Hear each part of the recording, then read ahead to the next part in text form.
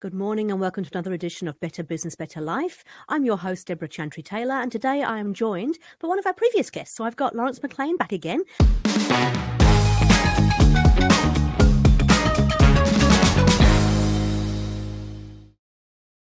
Plan for the future and not kind of, I'm a wing it person personally, but running a business, I plan in advance and I make sure that I can see the potential challenges. Yep. I can see the potential benefits, and therefore I'm prepared for both of those and can make the most of it essentially. You want to make sure that as those changes are coming, they're not catching you off guard. You're not having to be reactive or scrambling to have a reaction. You've actually got that idea planned out. You've got that, that potential planned out. And look, you may do 10 hours of planning for only one little change, but better to be over-planned or over-prepared, I think, and not need it than to be under-prepared and need a lot of planning that you haven't done. So planning is definitely the right thing. Laurence is the Associate Director of EmploySure, and we had such a great chat last time round about employment issues and people that we invite him back on the show again. So welcome back. Great, thank you. Great to be here. Yeah, it's really good to have you here. So the reason we got you back on was because this year, being 2024, we've got a new government in place, right? Yes. And obviously a new government, nothing's going to change overnight, but this government's made it quite clear they plan to make some changes quite quickly. That's right. And in fact, some of them were already implemented last year, I believe. So let's have a bit of a chat about, first of all, let's start with your background and let's hear about you and where you've come from, where you're at, and then we'll have a talk about where the government's going. Yeah, so I was come from Bay Plenty, Waikato region, so dealing with a lot of small and medium-sized businesses there in my hometowns, and really coming from more of a legal background. I practiced for a couple of years and then have for the last, must be 7 years now, so a bit of time, I've been working with EmploySure, focusing on helping small and medium-sized businesses across New Zealand with the various employment relations and health and safety challenges that they come across. So it's a really exciting space. As you say, there's lots going on and lots that has been going on. We're really excited to see what this year's going to bring. And you've got 7,500 companies or so, isn't it, in New Zealand? We do. So 7,500 Yep. companies in New Zealand, another 23,000 in Australia, about, it must be 30,000 plus across our global partners as well. Oh, that's fantastic. Okay. So the new government came in last year, came in kind of came in with a bit of a fizzle and then all guns blazing is my perception of it, as in that it took a long while to actually get some certainty, but now we've got it and they're pretty clear about what they plan to do. What do you think are the biggest changes we're likely to see? I think the new government, the National-led coalition, has really been focusing on, or they campaigned on, being more business friendly. So I guess maybe tipping the scales back towards businesses, if you want to describe it that way. The previous Labor government focused a lot on empowering employees, giving rights to employees. And, there's an argument for that. It obviously comes with challenges and costs for particularly small and medium-sized businesses. So I think this is really about tipping the scales back, I guess, in the other direction. And that's very common between governments. It's often a pendulum swing back and forth. So the pendulum was the example I was going to use. I think it always goes backwards and forwards. It does. But we have to be, and we're not political on this show at all, but I suppose we have to be aware of the fact that New Zealand is made up of, 350,000 small and medium-sized businesses. Right. And it's almost like the backbone of the country. It is. Yeah. And so in some respects, being able to do a little bit more for them, I think is a good thing.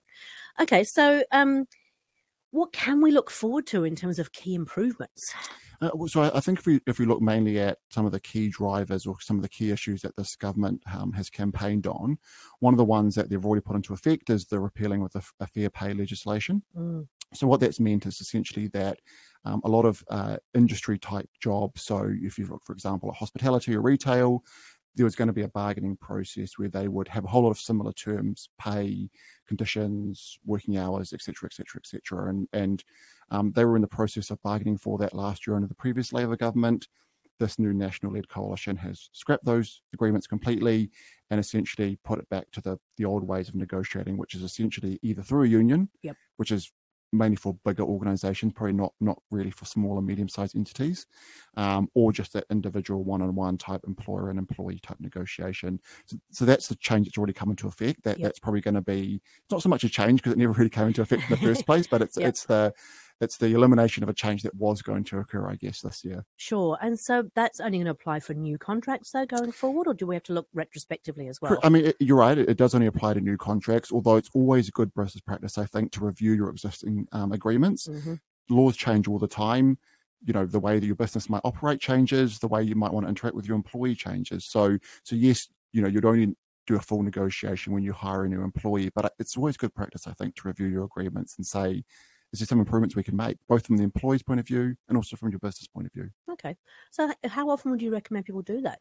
Yearly, at least. Yeah. So I think it's always helpful. And look, it may be that you do a yearly review and you decide not to change anything, but at least you know you've had that look and you've made that conscious decision. But there are often changes that occur. Normally there's pay rates or pay reviews that might happen or performance reviews that might happen. They may result in changes to an employment agreement. Your hours of work might change.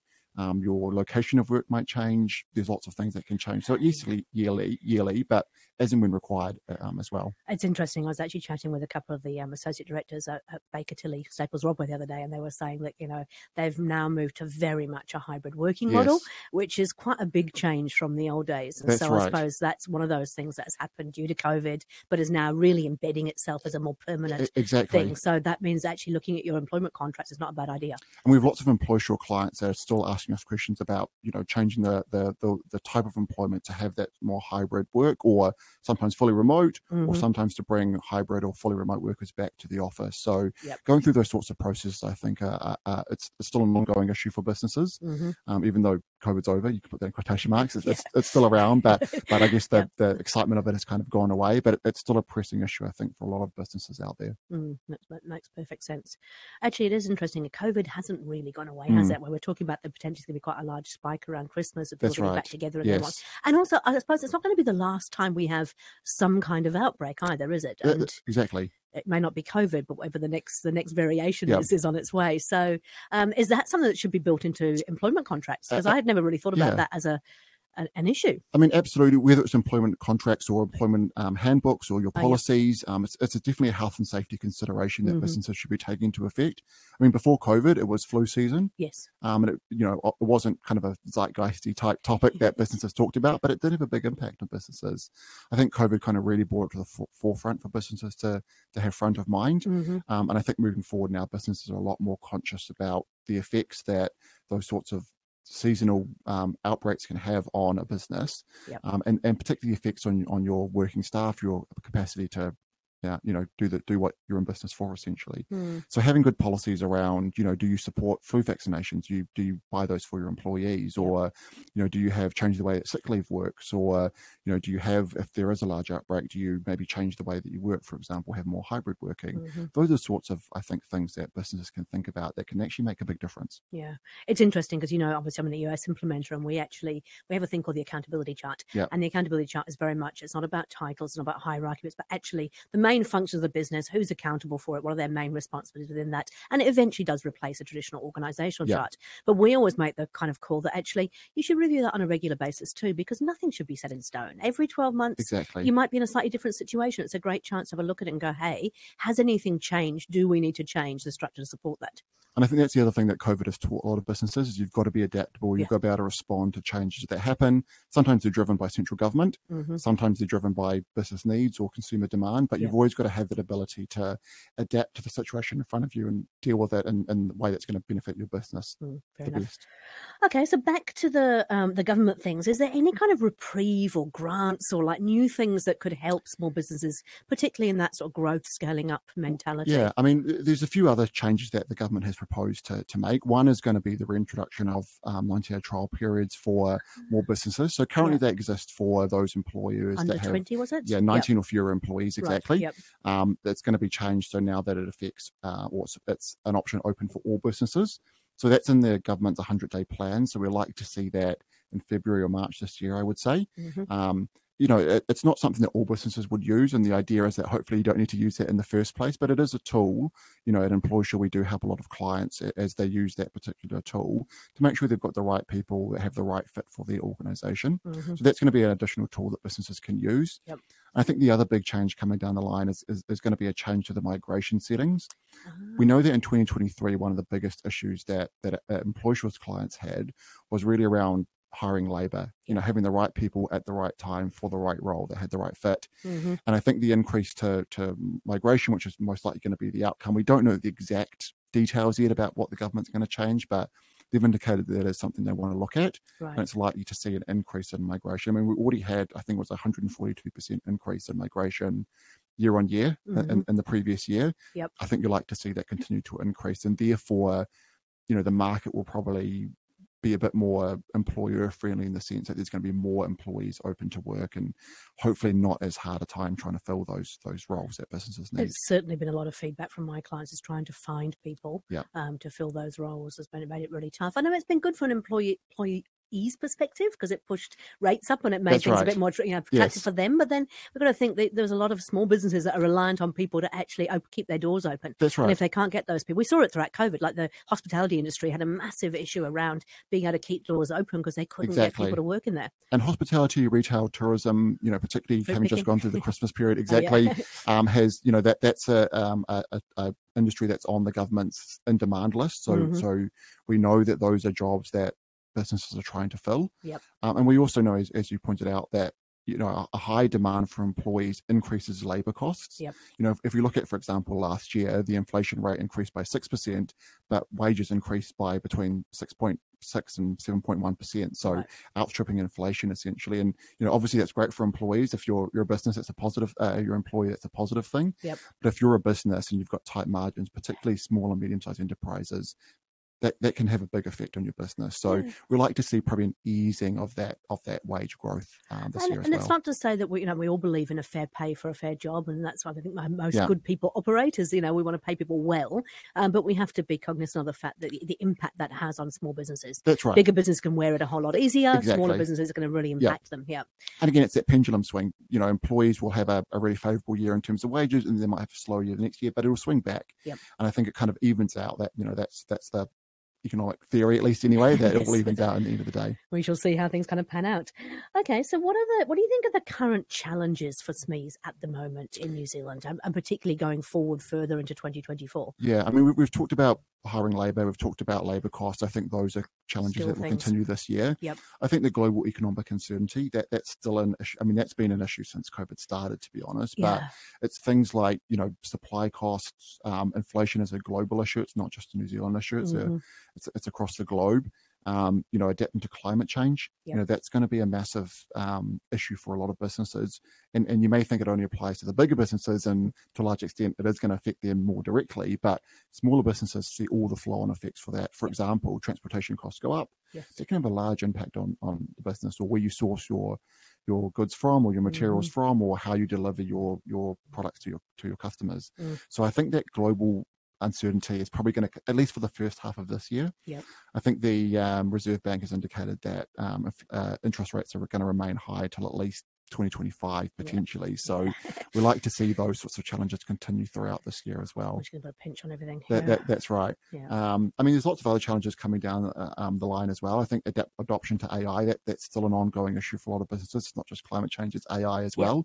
Employers did a global survey last year on our businesses and how they're adapting to AI. And what we found is for New Zealand, only about 35% of clients were using AI, form of AI. 65% not using it at all. And it can have a lot of positive, I mean, it comes with challenges, don't get me wrong. And you've got to use it in the right way to get the real benefit out of it. But it can come with a lot of positives in terms of those more automatable tasks. Admin, the boring kind of research stuff, all that. Exactly. Creative writing, people use that a lot for AI, a lot for that, and have seen some good results there. So. But it's more, this is what really kind of frustrates me. It's more than just the people think about ChatGPT being AI, but it's not that. So, I work with a client that is a family business. They have a market garden. The AI they're looking at is how do we actually harvest our fruit and vegetables easier? How do we actually ensure we remain weed free using AI that can actually go through and automatically weed the rows and stuff like that? So it is more than just ChatGPT. And I think that you think about it, if we can stop having people going out there pulling up onions and have it done by a machine, that person can be freed up to do things that potentially have more value or just more interesting.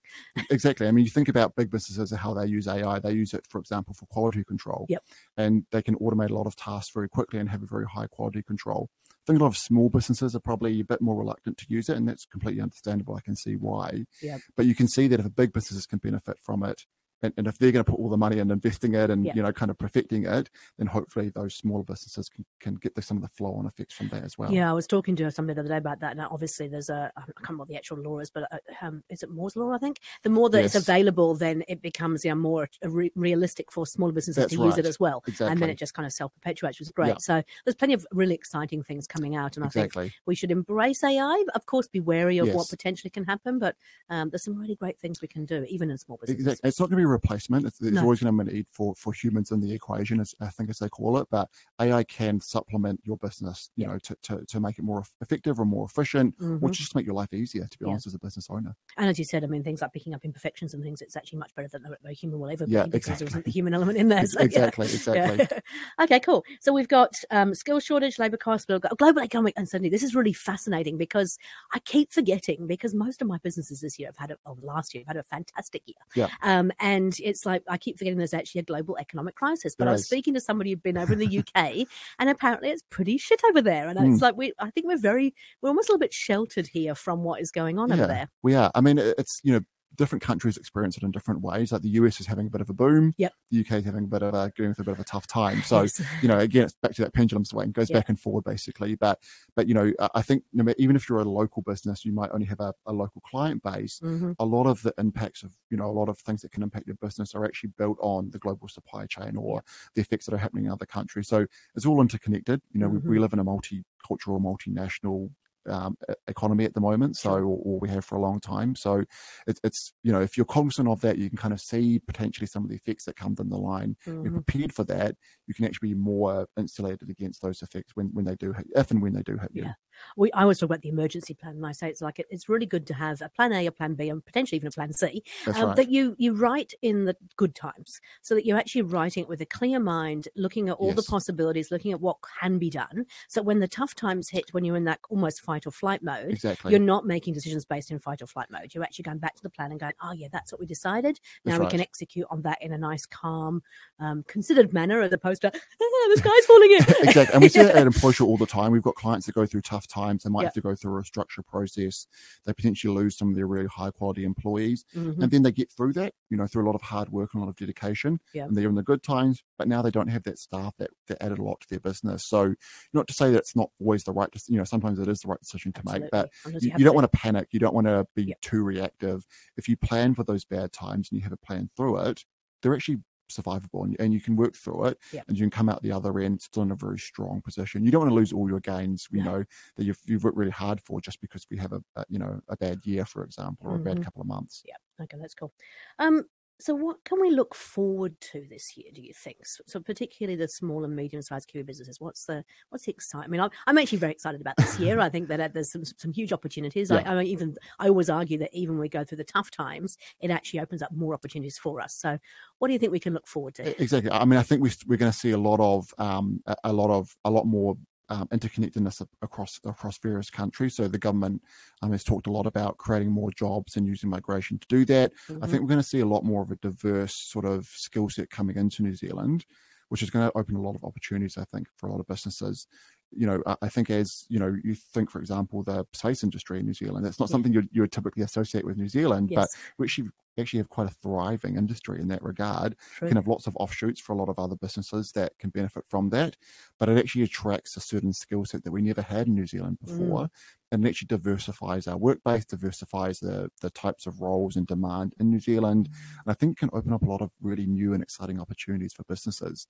You know, if you've been selling the same thing for 20 years, you might have had a really successful business, but that doesn't necessarily guarantee that you're going to be successful for the next 20 years. And so I think being open to that sort of diversification, to that adaptation, as I talked about earlier, you know, embracing those changes, embracing the diversity and some of the skill set that we're going to see, I think can result in some really, you know, maybe left field changes, but really exciting changes nonetheless, I think, for a lot of businesses. So what do you recommend people do? Because, you know, if you're running a small, medium-sized business, you're often in the weeds, you're often in there fighting fires, you're just, you know, I always say it's the 80-20, you're spending 80% of your time trying to keep the business doors open. And for some people, that's 100% of the time. We really should spend 20% of our time thinking about what's changing, how would we improve things, how to move forward. But if they're stuck in those weeds and they're thinking, I don't know what to do, what would you recommend they do to get themselves up out of that, lift themselves up and look for the possibilities? I mean, you talked about already, have a plan. plan. Yep. I think that's the number one key thing you can do is plan for the future and not kind of, I'm a wing it person personally, but running a business, I plan in advance and I make sure that I can see the potential challenges. Yep. I can see the potential benefits, and therefore I'm prepared for both of those and can make the most of it. Essentially, you want to make sure that as those changes are coming, they're not catching you off guard. You're not having to be reactive or scrambling to have a reaction. You've actually got that idea planned out. You've got that that potential planned out. And look, you may do 10 hours of planning for only one little change, but better to be over planned or over prepared, I think, and not need it than to be under prepared and need a lot of planning that you haven't done. So planning is definitely the right thing. And then I think the other big thing is getting support. If you're a small business in the weeds, you're probably not, you didn't get into business to deal with regulations or to deal with legal elements and, deal with those sorts of challenges, but you got in business because you're passionate about what it is that you want to do. And that's something that we connect with a lot of our clients at Employ Shore. Yep. They're passionate about driving trucks, baking cakes, building buildings, whatever it is. They're not passionate about the employment relations and health and safety. I am, because I'm a nerd in that area, but they're not. And so we use this to help them. And you can apply that to all different aspects of businesses. So I think making sure you've got this support. You're not doing it alone. You're not trying to struggle through it, because it's not only is it often not helpful, doesn't really work, but it actually has a personal toll on business owners as well. And we know that a lot of small and medium-sized business owners are, again, mum and dad business owners, for lack of a better term. And it can be really taxing, I think, to try to deal with all of that on your own. Yeah, I agree. I always talk about the three-legged stool for any kind of business owner or entrepreneur. And it's, I think you need to have a business coach or a mentor or experts that can help you in the areas that you don't know the things in. You need an operating system. That's, of course, my specialty in terms of, having that framework, having the plan, saying what to do. Yeah. And then you need peer groups as well. And I think the peer groups are really important, because they actually give you a bit of a sense of, okay, I'm not going through this alone. I can share things with people in a similar situation who can actually, share their experiences and help me, because they've been there, done that. Yeah.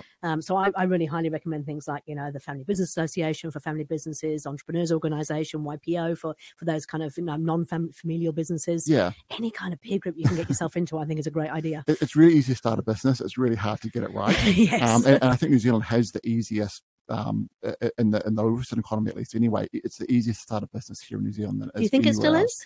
I think it still is. Yep. From a regulatory point of view, at least it is. Sure. An ongoing exactly. Starting a business is easy. Making it survive and scaling that growth up, that's the hard bit. Yeah. And I think a lot of people get into business and then kind of realize how hard it is. And if you kind of do that before you start the business, then you're more likely to be successful moving forward. Yeah, I agree. That whole 80-20 thing, I think if we can spend 80% of our time, making sure the business is running, that we're being profitable and sustainable, and the business is keeping its doors open, is really important. Yeah. And we can use things like our scorecard and measurables to make sure that's happening. But you've got to spend 20% of your time actually working on moving the business forward. That's right, exactly. Yeah. And that is, so to give you some context for that, I always sort of say that's 1 day a week. 1 out of 5 days you should be spending, not a whole day, because I know nobody can do that, but it could be 2 hours a day, it could be 2 half days. That's the kind of amount of time we should be doing, having meetings with our leadership team, making sure that we're looking at the opportunities, looking how we can improve the way we do things, as opposed to just keep doing what we're doing. 100%. And that's Employ Shore's motto, actually, is building better businesses. We're there to help those businesses succeed. You're right. Beautiful. Okay. So, what do you think you're going to be working on this year? So what are the things that you think Employ Shore is going to be really focused on? Definitely in the first half of the year, we're focused on making sure that we're informing and educating our clients on some of the changes that are coming down the line. Mm-hmm. There are lots of changes coming down the line. Yep. We don't know the details of necessarily all the changes so far, but what we're going to do is make sure that our clients are have that information. They've got that information ready to go, and they can, as we talked about before, have that plan ready to go. I think in the second half of the year, it's really going to be about making sure that our clients are being successful, that they're being able to see that success, see those plans come to fruition. We work a lot on helping clients through various issues that they might have, be it from an employment relations or a health and safety point of view. But we're really focused on making sure that when a challenge does arise, as we talked about before, clients have that support there. They can work through that challenge, and then they can go on and continue on with their plan or continue on with success. So it's going to be a bit of both. I think it's going to be a bit of a mix. We don't know exactly the changes that have come down the line. We've gone through this a couple of times already now, so we kind of know that there's often a big flurry, and particularly during COVID, we were issuing updates to our clients almost every day in terms of some of the changes that were happening, and a lot of the time, the government wasn't 100% clear on exactly what that change meant or exactly how a business would implement it, which is really tough if you're a small and medium-sized business trying to survive through those changes. Well, they didn't know, did they? I mean, none of us really knew what to expect. Yeah, exactly. I mean, for example, vaccination requirements came out and there was certain requirements, but actually what that meant in reality was open to interpretation. And it's only now, 4 years later, that we were actually really starting to see, okay, the courts say, oh, this is how you should have done it or should have been done this way, which is too late now for a small, medium-sized business to do that right. So we're trying to make sure we're giving our clients options. We're keeping them informed. They can make informed, educated decisions about what's going to be best for their business in the new environment that is going to exist this year. And then really just working with our clients to help them overcome the particular challenges that they face, on a day-to-day basis. Because that's right, because you're there to support them in terms of the longer term stuff, but you're also there when they're really when the shit's at the fan. Let's be honest. Exactly. So we're both the fence at the top of the cliff, and the ambulance at the bottom as well. I mean, I also like to say sometimes with a parachute on the way down. If you're in a crisis situation, you're having to deal with various issues, you want that support there to have a softer landing as possible to minimize the effects. And you could be the best business owner in the world. You could be 100% prepared and you still come into a crisis situation. Doesn't mean that you've done something wrong with the business, but it does mean that you need to make sure that you're embracing that challenge, you're working through it, you're getting that support as we talked about, and that you're trying to keep your business in the best position it possibly can be in. Now, I know that you do some amazing seminars and things, don't you? We do. Whenever anything changes, you've always got something coming out that can go along to. So if people wanted to find out about that, I'm assuming they can find that on the website? That's right. Employsure runs seminars for our clients, but we also run seminars for public as well. If they want to learn more about minimum entitlements, definitely some of the changes that are coming down the track, we'll be running sessions on that for free, open to any business that wants to join. Oh, that's awesome. And other places they can find information, I'm assuming, again, your website's got you've got some great newsletters, you've got all kinds of We do. We've got lots of guides available, lots of guides available. If you've got a particular question, you're not quite sure exactly how something works, you can go onto a website, you can access that for free, or you could always just give us a call as well, whether you're a client or not a client. We'll at least give you some advice anyway and point you in the right direction. So if you're having a bit of an issue, you can give them a call, you'll give them a bit of a sense of what is involved, then they can either go, we'll work with you, or they'll go off and do something. Exactly. And we'll always give them something that will at least point them in the right direction, that'll help them find the right answer or get them to that outcome that they're trying to get to. Employment relations is hard in New Zealand. We work in a very, there's a lot of obligations, probably more so than any other Western nation in the world.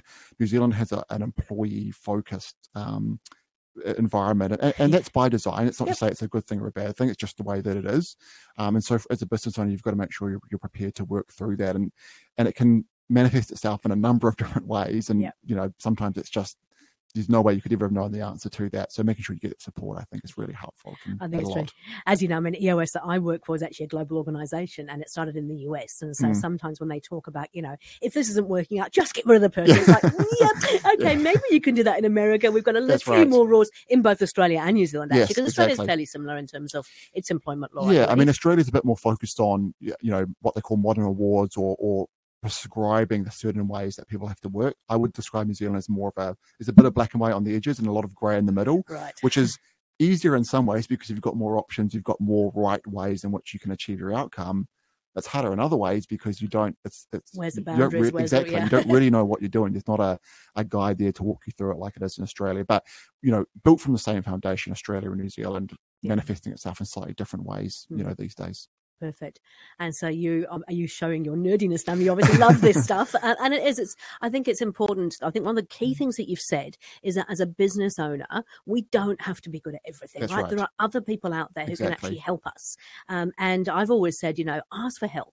It can feel embarrassing at the time because you kind of, well, why don't I know it? But in actual fact, you like helping people. I like helping people. Sure. Everybody loves to help other people. That's right. And so why not ask people to give you that help? And you're the nerd that loves all the you said it, not me, but that loves all the people and the legal stuff. I'm the nerd that loves all the business planning and how you manage people effectively in the business. So just reach out. Most of us are happy to help in some way, shape, or form. 100%. And whether it's we do employment relations and health and safety, there's other organisations that do tax, immigration. There's lots of different areas of the business you can run into challenges on, and sometimes it can feel like a lot. I've got to go to all these places for all these different types of help. but you kind of scale. If you've got a really in-depth issue on a particular area, there's always going to be some group that's going to be able to help you out with that. For us, it's employment relations, but no matter what the issue is, I guarantee there's somebody out there that can help. I completely agree. Okay, great. Hey, look, let's just go through quickly 3 top tips. We've talked about planning support. What else would you say are the 3 things people should think about when it comes to employment, particularly? I think it's really focused on continue that engagement with your employees. I know we talked about that the last time I was here. Is having that open communication, engaging with your employees, making sure that they're feeling they can see that plan. You might have a plan, but they might not know what it is, and that might add some uncertainty to their business. Jump in here. So we used to always say that it took 7 times for somebody who heard it for the first time, and so you can never overshare. But I got some recent research in from EOS Worldwide where they said that with the change in technology and all these different devices and things we have available, they actually think it's about 35 times now before somebody actually hears it for the first time. And of course, it's much smaller snippets of information we tend to absorb. So that's right. You think you're doing a really great job communicating, but I've told you this 3 times. Only another another 32 to go or something before they actually hear it for the first time. Yeah. Oh, I tested that myself. Sometimes it takes me a lot of times before I really take in what I'm being told, basically. Because there's a lot. We live in a complex world these days, so there's a lot to take in. So you can never over communicate. I don't think so. Absolutely. I think the other tip is, and we kind of talked about this already a little bit, but networking with peer groups or various organizations that are going to help you, making sure you've got that support structure in place. You've got those, sometimes it's a technical aspect, a legal aspect, sometimes it's just emotional support aspect. And I think having that network group can be really beneficial for a lot of businesses. And it's something that I think Kiwis particularly are not so great at sometimes, networking, myself included, but when you do it, you can really see the benefits really quickly.